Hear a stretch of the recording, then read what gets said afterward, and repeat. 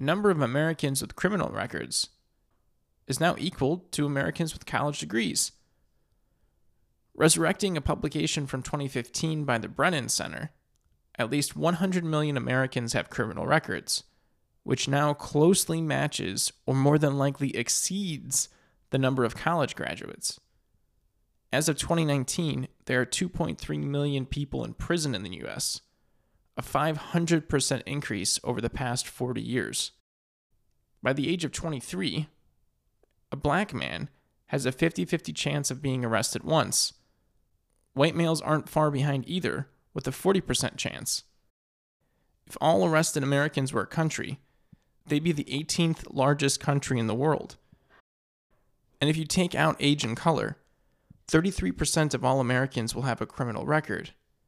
And as a result of changing policing laws, a young adult today is 36% more likely to be arrested than their parents if they were born in the 60s.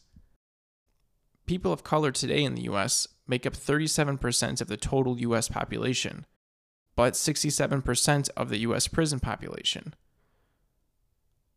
Adding further injury to it, 27% of all ex-convicts in the U.S. are unemployed, partially because of their criminal record, which only forces people to look outside of the law to make money for themselves, further continuing the virtuous cycle of ending up in prison. Which just goes to show, there's over 100 million Americans who are at some degree dealing with the justice system continuously throughout their lives, and are just another casualty to a system that's been begging for reform for decades, with little action, a lot of rhetoric, and no change.